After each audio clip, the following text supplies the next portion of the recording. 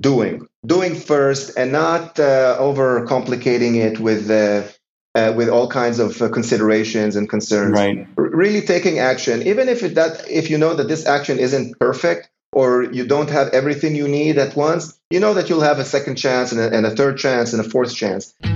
Welcome to 20-Minute Leaders. Just sit back, relax, and learn from the leaders of today. It's a journey. Each one is different, unique, inspiring. Let's get started.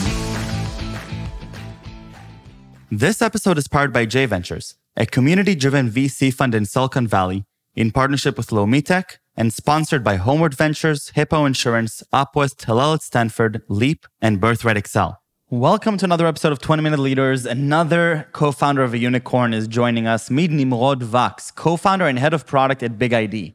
He is experienced in enterprise product and a security executive and served in various capacities ranging from engineering, product, and business management. Prior to founding BigID, Nimrod served as VP Product Management, Product Line Manager for CA Identity Management product line, and as an advisor to security startups in the area of identity management and user behavior analytics. Nimrod Vax, co-founder and head of product of BigID. How are you today? Good morning. I'm good, thank you. How are you? Thank you for joining me. Nimrod, 7 years ago, co-founded BigID, one of the most impressive companies in the Israeli ecosystem. I believe he raised around $250 million, unless I'm not updated anymore. But tackling the question of customer privacy and customer data, and looking at regulations in the growing market, obviously this is something that is new, that the world has not had to experience, even 10 or 15 years ago, especially not to this extent. So we're talking about a really emerging market with a growing need, and there's a lot for us to talk about. But what I'd love to talk before we get to BigID, tell me a little bit about yourself and how you get to co-found BigID about 6 or 7 years ago. So first of all, it was like 5 years ago. It seems like a longer time, but it's really been about 5 years. So it all kind of started. I was at the time living in Boston. I was head of product or VP product for CA's identity management product line. So dealing with provisioning of user accounts, user access management, who has access to what, single sign-on. Those were kind of the products that I was responsible for. I started very very late in the high tech market, only when I was kind of in my 30s, and so I wasn't really feeling that that I was ready to start a company. But after a couple of years at CA, it was really becoming apparent that I could be very successful starting something on my own. And so kind of in around 2014, I left CA. Prior to leaving CA, I met my co-founder, Dimitri, who just sold his last company to CA, a company called Layer 7. What was your conviction at that moment which led you to feel, okay, maybe I can actually go about an interesting route myself? What was it about, your day-to-day that gave you this impression? Well, so I was at CA. CA was a very big company, and I've learned a lot at CA. Got exposed to large markets, to large customers, international markets. Flew to Japan, flew to Europe a lot, and APJ, Korea, Singapore. And one of the things that we were able to do at the CA, me and kind of my friends from the business unit, was to go out and define a new market.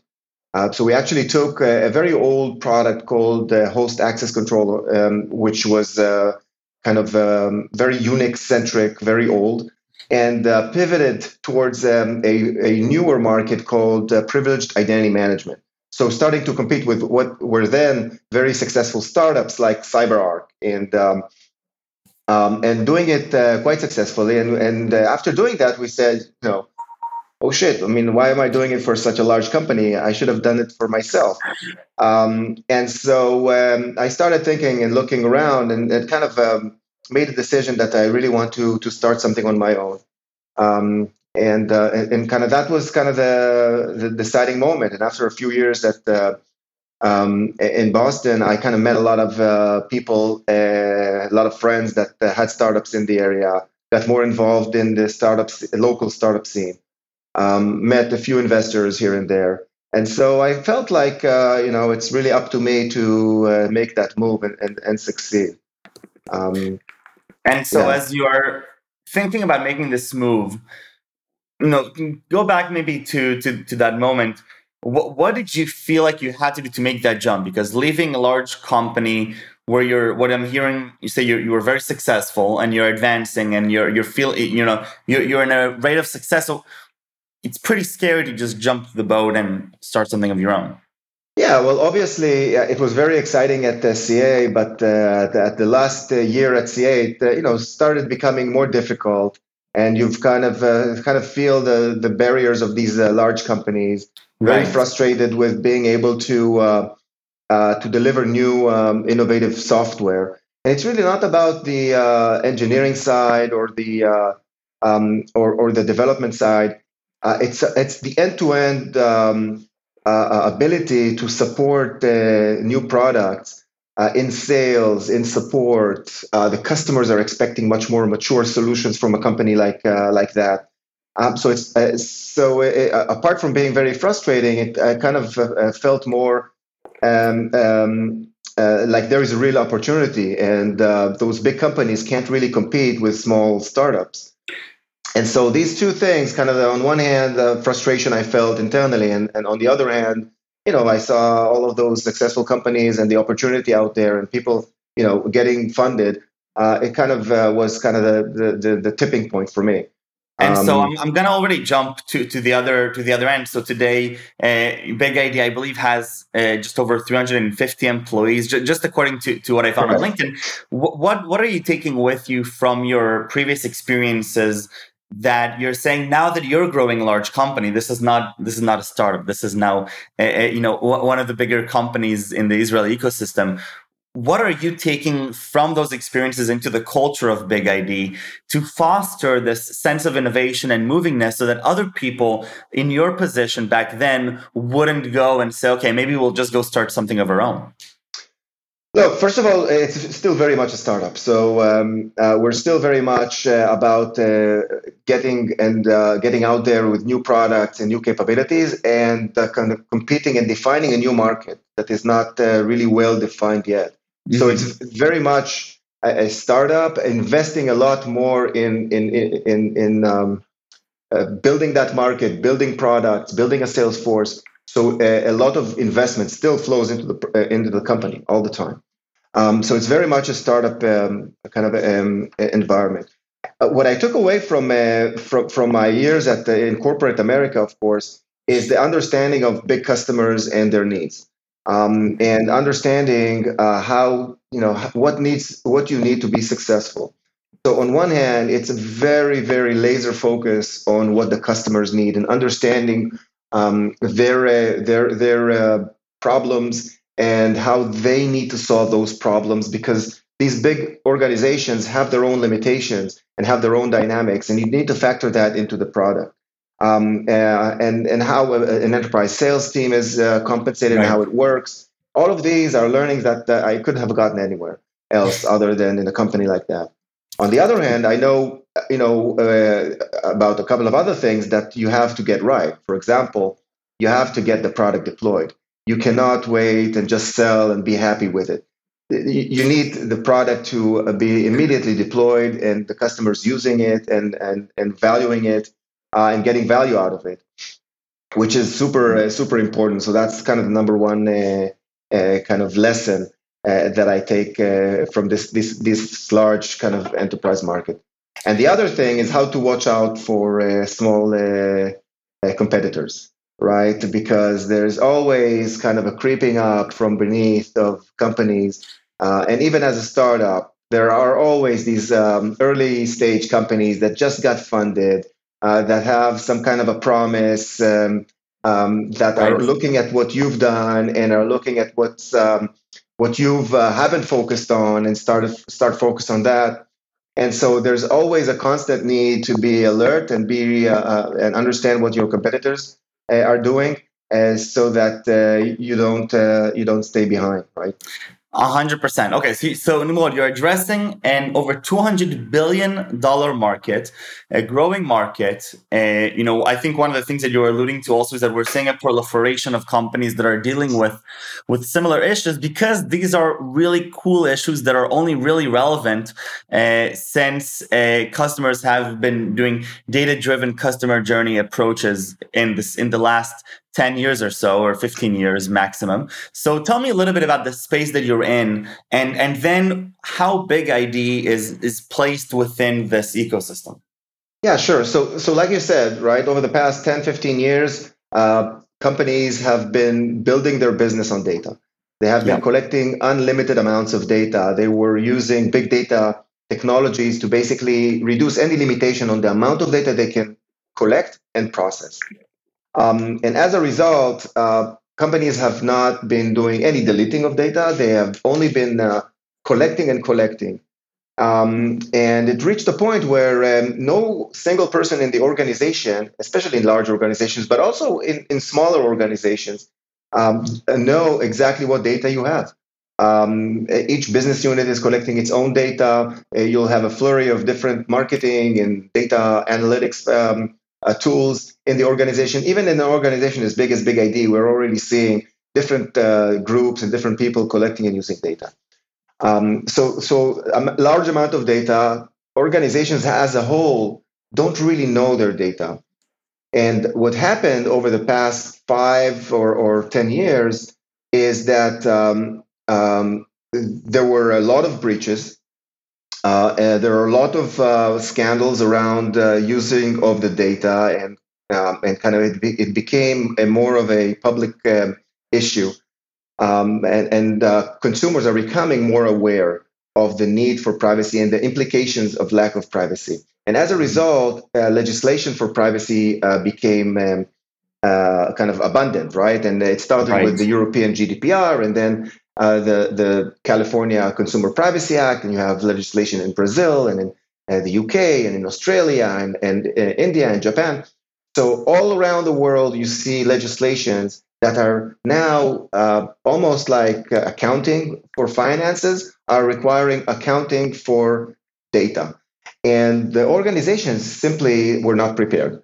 They did not have any kind of global visibility into their data. And this is really the gap that Big ID came to fill, to give organizations visibility into their data, to help them know their data, connect to all of their data sources, catalog all the data that they have, classify the data so they know what type of data they have, correlate that data back to their consumers or their employees or their business parties or whatever they manage as a business entity, and then give them visibility into that, the ability to take action on top of that data with applications, with an open API that they can now take action on the data that they have, whether it's for better protection of the data, whether it's to get more value out of the data, or whether it's in order to comply with the privacy regulations and be able to address those needs and build trust with their customers.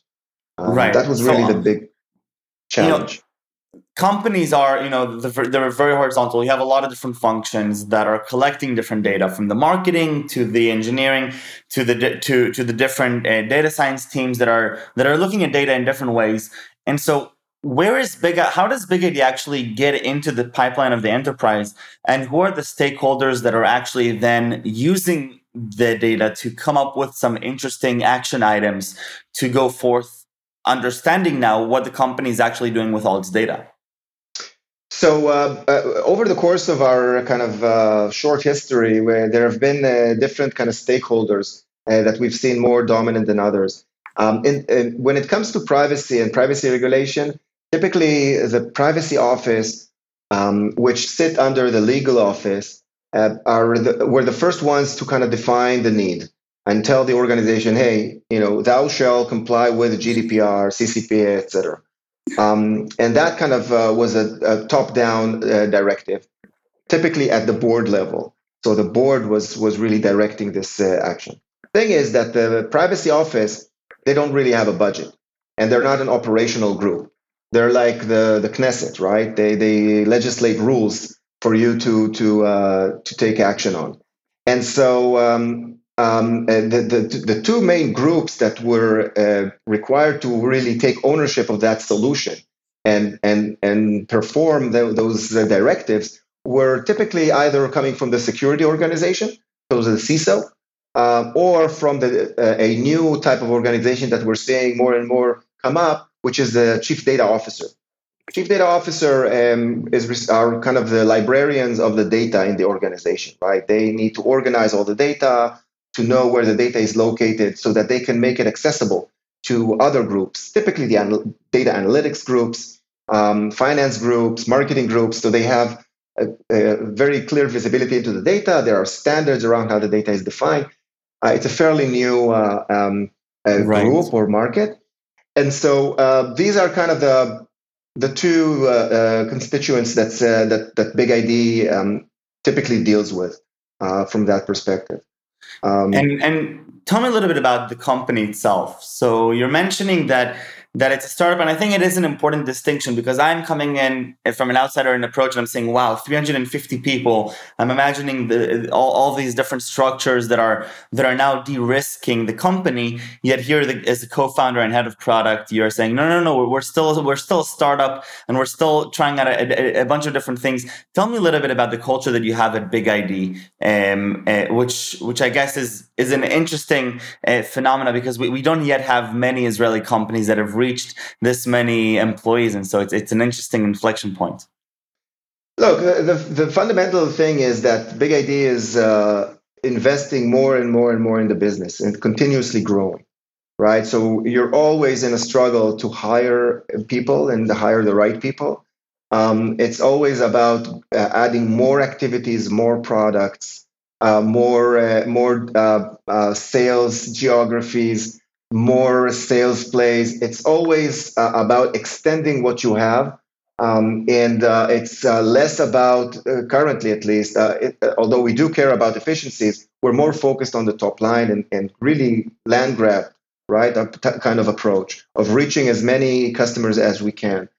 And that reflects across the board on the culture, right? First of all, and our core kind of values are really about what we call care, do, and try. What it means is care about the customer. Look at the customer. What does the customer want? And take care of that customer all through that journey of sales and then deployment and renewal. So that's a very clear focus. Customer wins on every conversation. We all work for the customer. And that also kind of eliminates a lot of internal barriers or conversations or, when people don't agree, we ask the customer. We see what the customer needs. And that, in many cases, help us really focus on what we need to do, even when we're doing a whole lot of things at once. The other thing is being very action-driven, doing first and not overcomplicating it with all kinds of considerations and concerns. Right. Really taking action, even if you know that this action isn't perfect or you don't have everything you need at once, you know that you'll have a second chance and a third chance and a fourth chance. So doing it iteratively, when it comes to product, it's releasing as fast as we can, knowing that we'll have more iterations and more chances to improve. And if there isn't enough interest from the customer, then we may switch or we may do other things. But don't be concerned about not doing. Trying is another aspect of it. It's kind of the other side of that coin, which means that we're not afraid to try and go out and challenge new markets, even if we might fail or everybody else thinks that we might fail. We started Big ID. We entered into a mature market, right? There were big players. Data security was there for 10, 15 years. When we started Big ID and we looked for funding, many of the security investors looked at us and said, who needs to know who the data belongs to? Because it wasn't a factor in cybersecurity. Whose social security is this? Or who cares whose social security is this? You need to protect it. But for privacy and for data analytics and for getting more value out of the data, you really need to know whose data it is. So we said, we're going to do something different. we're going to offer a solution, 10 years of DLP, failed projects. That's one of the other things that was scary initially for the customers, that it's a hard problem to solve. We said we're going to solve that problem in a different way. So we tried, and we succeeded. In some areas we failed. In some areas we had to kind of recalculate. But trying is a really important thing. And across the organization, we never punish anyone for trying or failing. That's not the point. The point is that even if you fail, you learn from it, and you change course, and you're flexible enough to change course and to do what needs to be done. And I think those are kind of the core things that make us special. Yeah, and of course, it's important to also enjoy the journey, right? You can't really be very good at something if you don't enjoy it, and that's a very important aspect as well of our company. 100%. Nimrod, thank you for taking the time to share with me both your own journey as well as that of Big Idea and the culture inside. I have a few last questions, and I want to take you back now to Nimrod, a little bit earlier to your childhood, before Big Idea, before CA. What really fascinated you? What drove your curiosity when you were a kid? Well, I told you that I started late my journey. I was as a kid, I was fascinated by airplanes and by space, and so I spent kind of my childhood there, and I then was fortunate enough to also be a pilot for a certain period of time, which very very soon I understood that it's not my career for the long term, but at least that was really what drove me. But throughout my childhood, I was always with building things with Lego, building things with computers at some point, skateboard with sails and things like that. That was really my passion. And later on, I kind of I was always good at math, so I figured, if I'm not going to be a pilot as a career, maybe I'll do something in computer science, and that's how I got into high tech. Amazing. And what inspires you today on a day-by-day basis as you go about your work and personal life? I think that the one person that you probably hear a lot that inspires me is Elon Musk, right? And his kind of limitless approach, and his kind of ability to go out there and do whatever he wants, right? And I think that to me that's inspiring, limitless, and that's kind of the essence of trying. I think there is really nothing that you cannot do, right? And you just need to be focused on it. You need to get the right people to help you build it, and you need to be flexible and be able to correct course and learn. And if you do that, there's nothing that can stop you. Amazing. And what are 3 words you would use to describe yourself? Oh, that's a tough question. I actually been thinking about it ever since you've raised it. I think that the values of the company really describe kind of my motto, right? Caring, doing, and trying, right? And that is really the core of. I think that describes my personality. I think it also describes my co-founders, my partners' personality, and that's why I kind of got into our core values of the company. So those are kind of. Nimrod, toda rabba. Thank you very, very much. Best of luck with the rest of the journey for Big Idea. I know it's just the beginning, but it sounds amazing. And thank you for taking the time to sit with me. Thank you. Thank you.